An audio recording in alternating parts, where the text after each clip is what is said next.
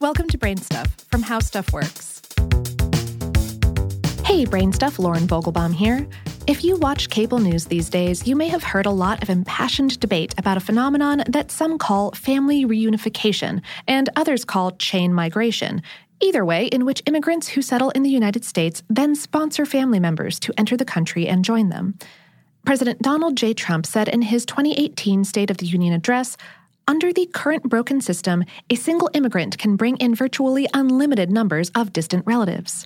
To fix that perceived problem, Trump favors passage of the RAISE Act, a piece of legislation that, if enacted, would reduce the ability of Americans to sponsor extended family and adult family members, and would impose a skills-based point system for deciding who gets to enter the United States. As a result, the act would cut legal immigration to the United States by a projected 41% in its first year alone. From the tenor of the discussion, you might think that it's pretty easy to obtain a so-called green card, the permit that enables a foreign national to live and work in the U.S. permanently, provided that you've got relatives here already. But how easy is it really? Let's take the example of a naturalized citizen from, say, the Philippines, who's been trying to bring a brother or sister here to live. According to the U.S. Department of State's latest visa bulletin, currently covering May 2018, such a sibling is now eligible for processing via family reunification if they filed immigration paperwork before February 1st, 1995. Yep, 1995. That means the projected wait time for a brother or sister who applies today would be more than 23 years. Other categories of family members from various countries face similarly long waits. A sibling from Mexico faces a projected wait of slightly more than 20 years, while one from India probably will have to sit tight for about 14. And those projections aren't set in stone. The wait could get shorter or longer depending on other factors.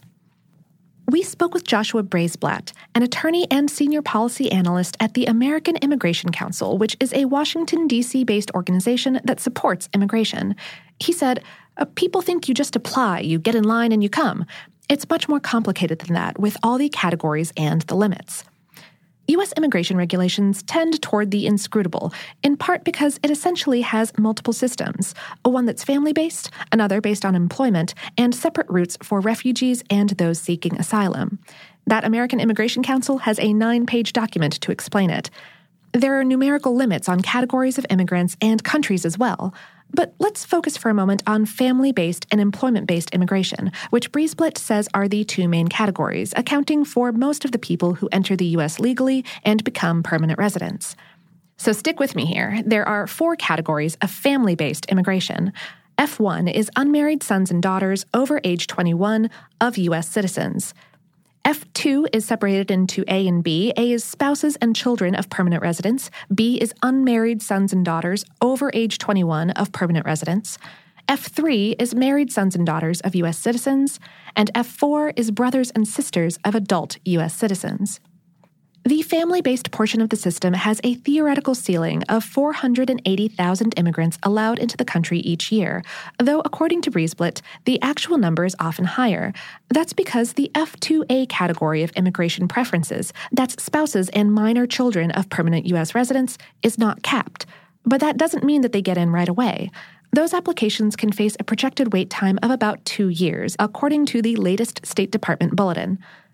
Other family categories have caps on the number of people who can use them. For brothers and sisters, for example, the cap is 65,000 immigrants per year, unless there happens to be unneeded visas from the first 3 categories to supplement.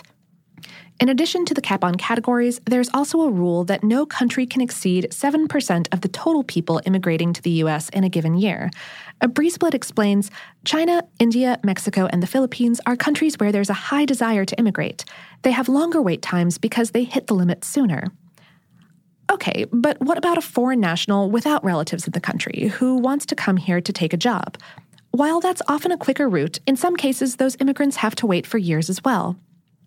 Immigration for employment purposes is capped at a much lower level, just 140,000 people per year.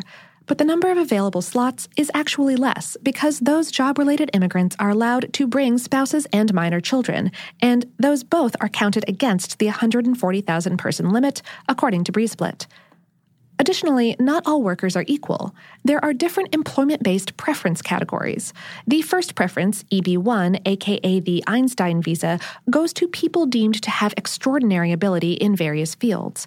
There are also categories for people with advanced degrees, both professionals and skilled workers, and another for investors willing to put up $1 million or more to underwrite a new business that would employ at least 10 full-time workers, although $50,000 is enough if the investment is targeted at a rural or high unemployment area. To make things even more complicated, that 7% limit on immigration from a particular country still has to be factored in. As a result, some workers from China could face a projected wait of 11 years, while an immigrant from Vietnam in the same category might be eligible immediately for a green card. Perhaps the thing that people on both sides of the immigration debate can agree on is that the system is messy at best. In a June 2017 Gallup poll, 38% of Americans said that immigration should be maintained at its present level, 35% felt it should be decreased, and 24% favored allowing more immigrants into the country.